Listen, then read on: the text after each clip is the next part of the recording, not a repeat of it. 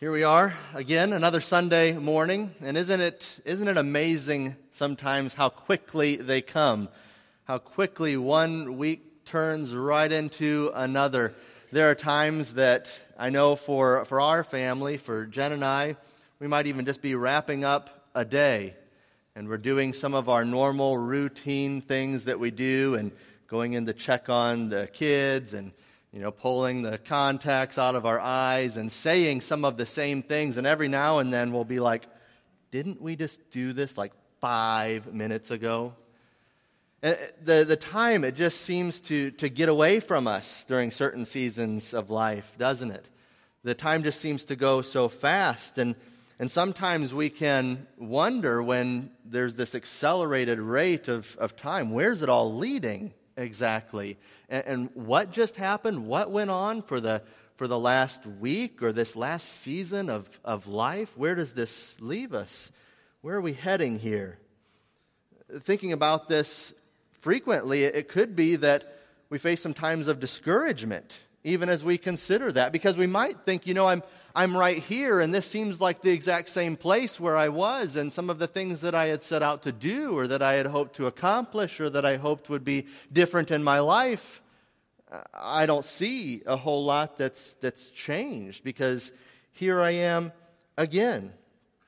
There's times of discouragement as we consider those things can set in, even for the faithful disciple, the one who's wanting to please the Lord with his or her life, and yet we wonder where the time's gone. But there is at least somewhat of a temporary remedy to that sometimes, right? Because there can be seasons also where we're really anticipating something great that's going to happen. As a child, you can certainly remember back that time when you're anticipating Christmas morning to come, and you think about that, and the child isn't too worried about what has or hasn't happened, because all that's exciting is ahead, and they're anticipating Christmas morning. And you might be here, and you think, yeah, I've had times like that where I'm looking forward to a vacation that our family's going to take, or even just the weekend, just getting there. Again, I'm anticipating that, and so I have excitement over maybe something big that's going to happen, and that seems to be a bit of a remedy to that discouragement, because there's anticipation that we have. Well, I wonder what it would be like, and I think we know what it's supposed to be like when we look at the Scriptures. What would it be like if we were regularly looking all the way to the end that God has for us? What if we were regularly doing that, anticipating the great end that He has for us with Him in heaven one day? Boy, that would change our outlook on the moment-to-moment just drudgery of life that it sometimes feels like.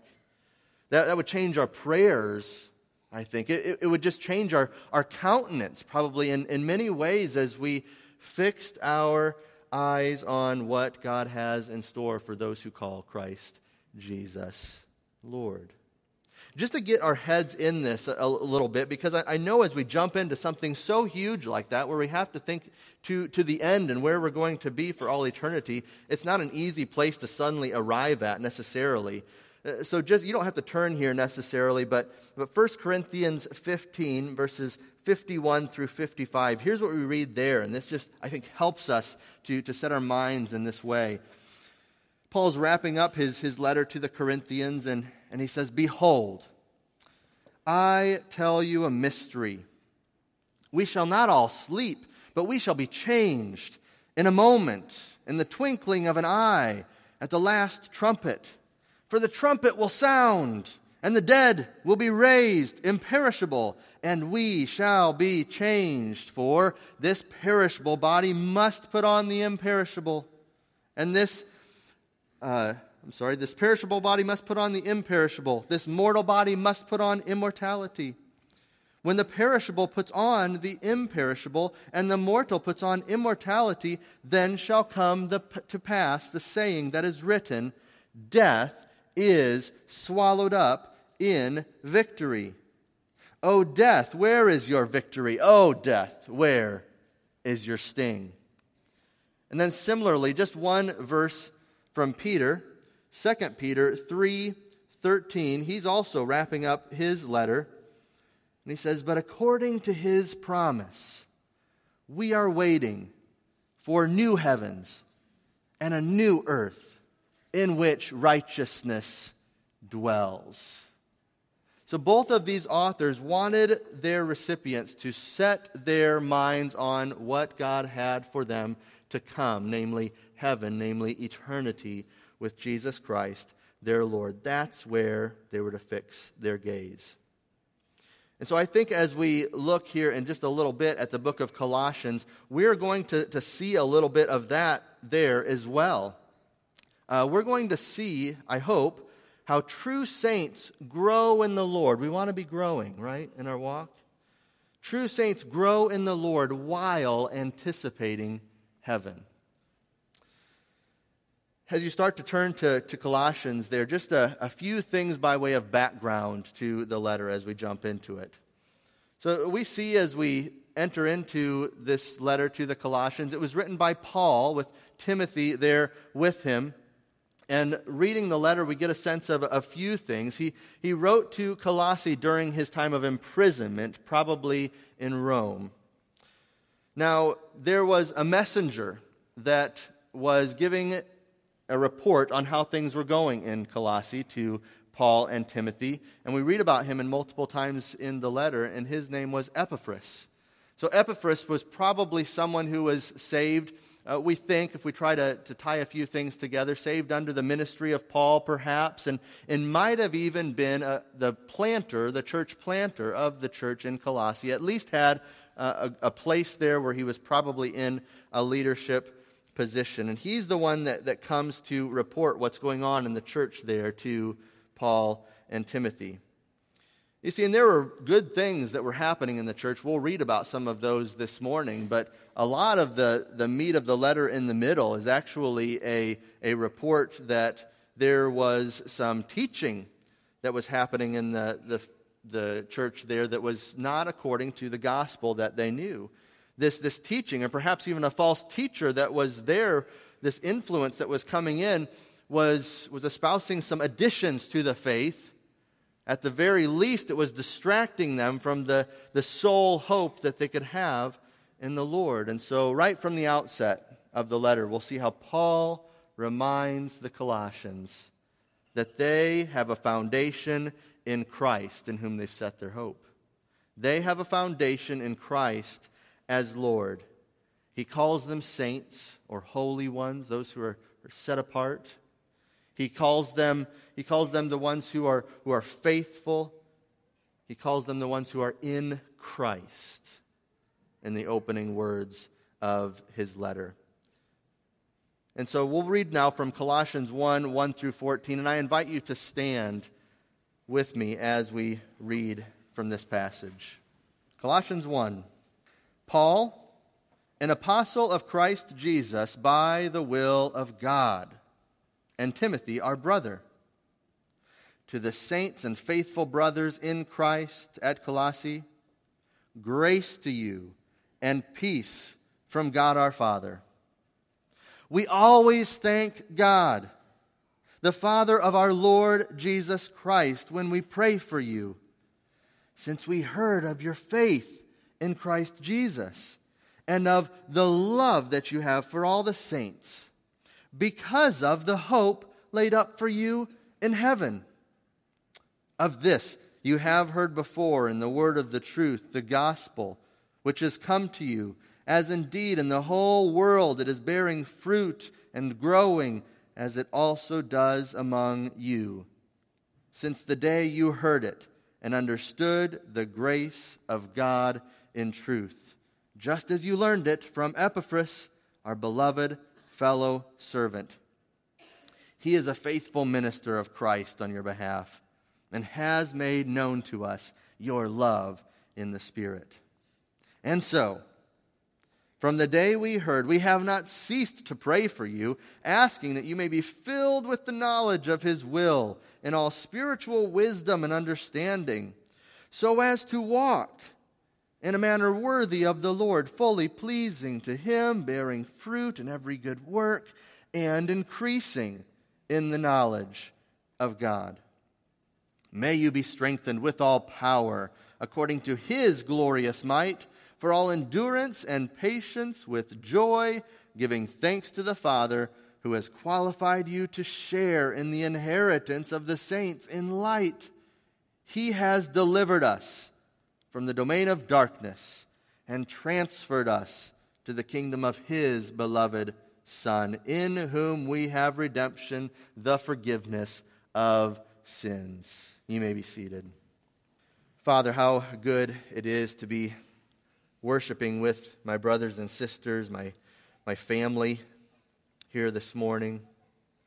Lord, and how good it is to have your word. Father, we thank you that we are not left to figure out life on our own, but you've revealed yourself through your Son, and you have shown yourself and shown the way that we can walk in your Son through your word. And so, Father, we ask for your help and your grace this morning. We pray that as we've praised you with our voices in song, we would continue to exult in you as we open your word. Father, we know that Christ, when he left, did not leave us as orphans, but sent his Spirit, and so we so long for the Holy Spirit to be present here with us as we look at your word this morning, teaching us, helping us to understand and then to grow. So, Lord, would you, in your kindness, do these things, we pray, as we continue to look at your word this morning. In Jesus' name, amen. Well, I said a few minutes ago that true saints grow in the Lord while anticipating heaven. So a logical question in hearing that is, well, how?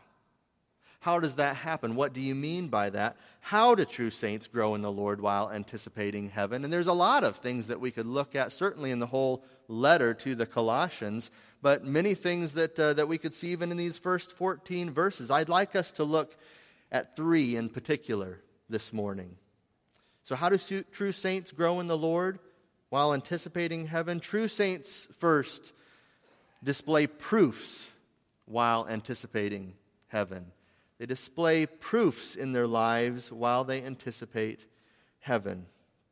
I'm looking mostly here at verses 3 through 8 when I say this, and we hear again that Paul and Timothy, they start off their letter with some gladness, with some excitement, with something that they're just delighted in hearing, namely that there are faithful people walking there in Colossae. They're filled with thankfulness. And actually, this is one of those occasions where, from verse 3 to verse 8, it's all one long sentence in the Greek. Perhaps reflects a little bit of the gladness that Paul had as he wrote this. I'd never get away with that in one of my seminary classes, writing papers that way. But Paul does, and he's excited, and for our English-speaking eyes, it's split up into a number of sentences there, but they are so thankful to God for the way that things are going in Colossae. And he mentions kind of the big 3 that we think of with our Christian faith, right? He mentions their faith in Christ Jesus. He mentions the love that they have for all the saints. And he mentions the hope that they have. There's a hope laid up for them in heaven. So Epaphras has come back. He's reported to Paul and Timothy that there's genuineness that he observes. He is there, and there is a true church that has its hope in Christ there in this little town of Colossae. And I'd like us to look especially at one of the proofs of their genuineness there, and that's the proof of love. So why this fruit of love in particular? He mentions it twice there in these several verses. Why this fruit of love? Did you notice there the progression of Paul's thought? Why he said that there was love that they had for all the saints? Did you see that there in verses 4 and 5? He says, you have this love for all the saints because of the hope laid up for you in heaven.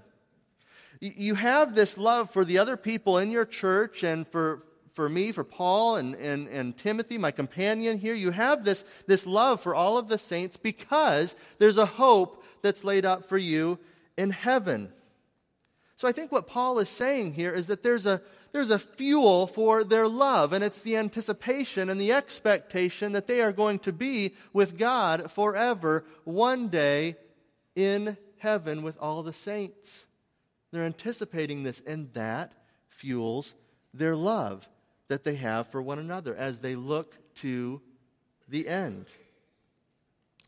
He elaborates on this some. He doesn't just say it's about hope in heaven. He says, well, yeah, because this is part of the message that you heard, right? This is part of the message that was proclaimed to you, probably by Epaphras.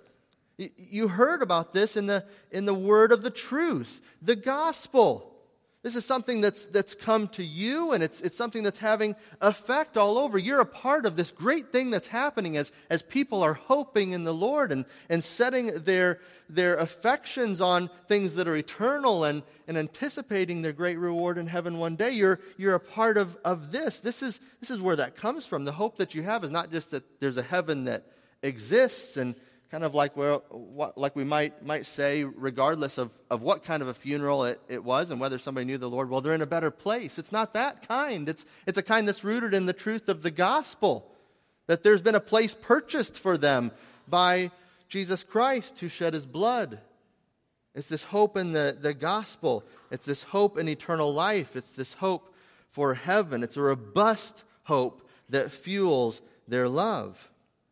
That's why Paul mentions it again there. I think at the end, he says in verse 8, Epaphras has made known to us your love in the Spirit. It's a love in the Spirit, so also there's a confidence that it's been God who's at work. This isn't something about them just putting on smiling faces or doing a few good deeds or public acts of service. This is a Spirit-wrought thing that's happening in the lives of the believers in the little town of Colossae. They're a part of this great movement of what God is doing in the known world at that time. Now, if you're like me, and I'm sure that you are, you come to this point this morning, and it's probably been a busy week, and you've experienced challenges that have come from within and that have come from without, and you are trying to process all that, and you come to this place where we're to be worshiping God, and it might be just hard to engage with this morning because you're in the trenches of so many different things in life right now. So to anticipate heaven, to be having your hope fixed on that it's tough to get there, and I get that. It was hard for me earlier in this week as well as I was trying to process some bigger things in life. But I'd submit to you that if you're like me, you might be here this morning and you might be like a hybrid car who's out of gas. A bit out of left field, maybe. It sounds, why do they let the interns preach? You're asking yourself. Now, you might be like a hybrid car who's out of gas. And I'm no technician. I don't understand vehicles like my brother Evan there or many others of you here in this room. But I think I understand a couple basic things about the way a hybrid car works. And there's a gasoline engine that's part of what is making this thing, giving it its power, making it go. And there's also an electric motor. And these two things work together to give this vehicle what it needs to move down the road. And you might be like one of those who's run out of gas today. And I say that because some of these, I think the Prius, at least at one time, it could actually run out of gas and still make it down the road for a little bit because of its electric motor that it has. No fuel in the tank, but can still make a little process down the road. But one thing that's reported when this happens is that what you find is the driving is very, very sluggish. Really, the vehicle is barely working. You're making minimal progress down the road. And that's perhaps a bit how it can feel like when you're in the trenches of life, or just trying to come to a place where you're really saying, I've got to set my eyes on the end. I've got to set it on heaven. Maybe this morning already you've faked several smiles. I mean, don't we all do that from time to time as we gather together, as we run into certain people in life? We just almost automatically do that. You see, we all need fuel for our love, true fuel that helps us to live in the ways that God has intended us to live. This comes from, Paul says here, as he's thinking about what's going on in the Colossians' lives, this comes from a hope that we have laid up in heaven. It comes from the truth of the gospel that Paul saw was at work in the lives of the Colossians. You know, I wonder if someone were to come here and join us on a Sunday morning, and they were going back to report to some friends that they had in another place of how that church is doing, what would they report? What would they see? Would they say, oh, there is, the Spirit is at work there. I see their faith. I see their hope. I see the love that they have for all the saints. What would they say if they were here? Or maybe in our Sunday school classes or in our care groups. So let's get a little harder here. Maybe in our homes, if somebody was around long enough to really make that evaluation, would they say, oh, the Spirit is at work here? These people are seeking the Lord together. That's what we see. That's what we would desire to take place in our lives. And Paul says that's happening in Colossae because these people have their sights set on their inheritance. They have their sights set on the heaven that God has given to them. The solution's not going to be more smiles, doing nice things for others, but it's going to be us returning to our hope of eternal life and the giver of it, time and time and time again. When we do that, the example that we see here is that this fuels love. This fuels the love that we're to have. So true saints, they display proofs while anticipating heaven. Well, how else do we see that saints grow from these few verses in Colossians? We also see, secondly, that true saints are in a process while anticipating heaven. True saints are in a process while anticipating heaven. See, all we know so far from verse 3 is that Paul had a thankful heart and he was praying for the Colossians. He's made that known that there are prayers there, but then he goes into all the things that he's thankful for and why he's thankful and what's happening in the world with the gospel. And it's as if his excitement takes over in that time. And then we come to verse 9 and perhaps he takes a bit of a breath and he actually tells them what he's praying for them. He says, here's the things that I'm praying for you. And we see that he prays for this continuous cycle in life that would mark the Colossian believers. This cycle of coming to know the Lord more, then walking in the things that they have understood, actually bearing fruit in their lives. And then somehow these work together and it gives rise to more knowledge. He's praying that this would be the case for them. Verses 9 and 10 there, just to keep them fresh in our minds, let's read them again. He says, "And so, from the day we heard, we have not ceased to pray for you, asking that," here's what he's asking, "that you may be filled with the knowledge of His will in all spiritual wisdom and understanding, so as to walk in a manner worthy of the Lord, fully pleasing to Him, bearing fruit in every good work, and increasing in the knowledge of God." He wants them to be in this place where they're knowing and discerning what God wants. And they're knowing and discerning what God wants because they have His Word. They have what's been set down. It's going to be for them, in this instance, the rest of Paul's letter to them. And so in the Colossians, just like us, as we have multiple messages always coming our way and things that we're going to be tempted to believe that undermine the truth of the gospel, the Colossians were facing that. And Paul has said earlier in the letter, oftentimes he introduces himself to churches as a servant of Christ Jesus. Here he says, I'm an apostle. I'm an apostle. I have the word of the Lord for you. This is what you need in order to know God more so that you can walk in the ways that you're supposed to walk. So the rest of the letter for them is going to be the word that they need to know so that they can be engaged in this cycle of understanding God more, going forth and doing the things that God has called them to do. And all of this being a part of building up their knowledge of Him more and more. So know God's word, know what it says, practice it, put it into work as the rescued saints that you are. And this is one of those areas where I think it's easy for us to get tripped up at times too. Because we hear that we're supposed to be about the works that God would have us to do.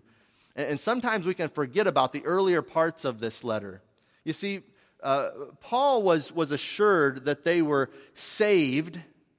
He was assured that they had been saved. He was assured that God was at work in their midst, that He had done something to change their lives. And so now this working that they were to do was to flow out of that, to spill out of this knowledge bank that they have of who God is. They're not seeking to earn their salvation here. That's why the cycle just keeps going. You're knowing God more. You want to understand who He is in relationship with Him. And as you're doing that, you're walking, you're going. It's building up your knowledge more and more. You keep coming back to the Word and seeing new depths of truth that you hadn't perhaps noted before. And you're growing in Him all the more. That's His hope for them. They're saved people. That's already been clearly established, and good works are spilling out. They're increasing in the knowledge of God. You know, all of us in this room, we're going to be perhaps tempted to go one way or another with this. Okay, perhaps we're really good about taking time in God's Word, really meditating on the truths of Scripture, and so we're good at kind of the growing our big heads part. And then others of us our hands are strong for the task. And we love to do, we love to go, we love to serve, we love to put in practice the things that we've heard on Sunday morning that are really good to do. And so the picture here, though, that we see of this cycle, it's not just about big heads of knowledge. It's not just about our busy hands, but it's about impassioned, heaven-bound lives that we're all living as we're going forward in faith. He wants them to be rich in wisdom and in works. He wants them to be applying it in this way as they're growing. So this is what Paul prays for them. It's not directly what he's commanding them at this point, but he's praying this for them. And so you can picture Paul there. It's as if he's going to God as the gardener of the universe, and he's asking God to give special attention to that corner of his garden, that precious corner where the earth is, and then to really zero in on this little town of Colossae, and then to look upon this sprout that he planted of the Colossian church, and says, God, do this mighty work there. Pour out, tip your watering can so that they can grow up into something that pleases you all the more. This is what Paul's prayer looks like for the church. And I wonder for myself and for all of us, what do our prayers look like for one another? Is there that kind of heat in them where we're saying, I want my brothers and sisters to grow, and so God must pour Himself out upon them. I want them to be full of what God has to offer. Are we praying like this for others? And then are we taking those prayers that perhaps others are praying for us, those showers of God, and are we drinking them in through His Word and then walking in accord with those words? Then coming back for more and more and more so that we can grow more seasoned and strong and confident in Him. Is that the desire of our hearts this morning? Again, most of us, we tend to fall on one side of the equation or another in what we're doing. And eventually what happens is the whole thing just breaks down and become like that hybrid car that's not really making progress down the road in the way that God intended us to, because we're out of gas. And we're not really understanding what it means to know the Lord and anticipate being with Him forever, fueling up that way, and then getting our hands dirty with the things that God has called us to do, walking faithfully, growing in the knowledge of Him. This is all meant to work together. And basically, you hear these things, and what an elaborate prayer, how beautiful. And you know as well as I that you need a lot of help. You need major help here this morning. I know I am in need of that help. Well, Paul's prayer doesn't end there. So he's talked about how true saints, they're displaying these proofs while they anticipate heaven. And they're in this process as they're anticipating heaven. They need major help here. And true saints, we're going to see, need power. They need power while anticipating heaven. Paul prays a blessing over the Colossians. He reminds them once more of why they have hope, why it is that they have hope. Look at verses 11 through 14 again. He says, "May you be strengthened with all power according to His glorious might, for all endurance and patience with joy, giving thanks to the Father who has qualified you to share in the inheritance of the saints in light. He has delivered us from the domain of darkness and transferred us to the kingdom of His beloved Son, in whom we have redemption, the forgiveness of sins." Power that Paul prays the Colossians would know. See, they were never going to be strong and faithful on their own, just like all of us here this morning. They were never going to do that on their own. This is just one more way that Paul says, look, the focus has got to be on our God, on our mighty God. That's been the message throughout the letter, even in just these first several verses that we've looked at. If you just kind of skim through, you notice these things. That Paul's been made an apostle. How? By the will of God. By God's will, he's an apostle. And who's Paul thanking? Is he thanking the Colossians for being such good Christians? No, he's offering thanks to God. The attention is there for the good things that he sees that God is working. Because what else does he say? They've experienced the grace of God and truth. This all comes back to who God is and what He's done. And he's praying that they'd be filled so that they'd have this knowledge of God. That's his desire for them as he prays. He wants all of these things. And so he wants them to be strengthened with this endless supply of power that God has to offer. It's going to be power for this patient enduring that they have to do as they progress through life. And he wants them to patiently endure with joy moving forward, he says. This is power for patient endurance unto the end, being joyful saints as they go. It's not that they would patiently endure just so they could make it to the weekend. It's not patient endurance just so that they could make it to vacation. It's not patient endurance just so that they can make it to that point if they're anticipating this of getting married. It's not to this patient endurance so they can make it to a point where they might have children. They're waiting on the Lord maybe for that. Maybe that's you in this room this morning. Maybe if you're kind of on the later end of the children and patient endurance until the children move out and have life on their own. See, none of these things are our ultimate aim. None of these things are what Paul is ultimately praying for them. No, he wants them to have their focus where? Where? On their inheritance. On their inheritance that God has purchased for them, that they've been qualified for through faith in the Son. That's what they're anticipating. That's what he wants them to have their focus on. See, the church had to remember that they now belonged to another kingdom. They were part of another kingdom, and they were there because the Father, through the pain of His beloved Son, qualified them for it. He just keeps turning their attention to the gospel, doesn't he? He keeps turning their attention to the Son who died to purchase what they need to have life eternal It's through faith in him. It's through trust in him. It's the good news. It's the gospel message. He keeps coming back to that. It's so easy, isn't it? It's so easy to get confused over what we should and shouldn't work for and what's going to make us happy or accomplished or powerful in life, because so much of life is happening and there are so many things that we're responsible for. I saw an ad this past week for one-click home purchasing. One click home purchasing. The tag phrase in there was, the exact moment you know you love a home, you should be able to get approved to buy it. That was the message from this ad. And so there's this image of this lady. She's walking through this house that she just adores and is just gushing over. It's just so perfect. She's caught up into the whole ambience of the house, how it feels to be there. And she pulls out her majestic, mighty smartphone and she clicks, buy a home. And she's got it.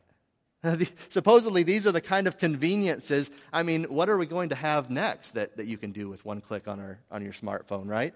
These are the conveniences, supposedly, that sell, that we love, that we think are so important, that will make us happy or make us feel like we're accomplished because of the way that we can use our time and tick off certain things on a list to get everything done that we hope for, or have our time frame in life go a certain way. All of these things that we just want to happen in this nice, orderly fashion according to the way that seems best to us. And in this process, so easily we can forget that we're redeemed, that we're forgiven, that we've been set free from our bondage to sin, that we have immediate access to the throne of God, and that one day we will be with him forever.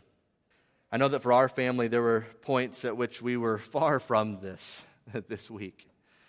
There was one night in particular, and things just hadn't gone my way. I mean, I know they should, but things just had not gone my way for the week and the way that the evening was playing out. And I was feeling some of that discouragement. And you know what? Guess what kids don't care about if things are going your way? They don't really care about how things line up for you a whole lot. And so they're just going along their merry way, not doing anything that's terribly disruptive to our home. But I'm just down, and Jen, she could attest. She could just start to feel the heat in the house a little bit as Daddy was just not getting his way for the evening. And I tell you, folks, I was close. I was close to just having one of those times where I was going to have to go in and apologize to my kids later. By God's grace, we prayed together as a family. We opened up the Word together. Jen talked me off the ledge as we processed things together after we got the kids put into bed. And by God's grace, we were in a better place. But boy, did I need to be reminded that my hope was not in things working out my way. My hope is in my Savior and the place that He has made for me, secured for me, where I will be with Him in eternity one day. That place where the Garden of Eden and the New Jerusalem will come together as one, and we will be forever satisfied. I need that to fuel my love in my home, and you do too. We're going to be tempted to either get discouraged or become very self-reliant this week. And day by day, again and again, we'll need to acknowledge our dependence and our unworthiness and thank our God.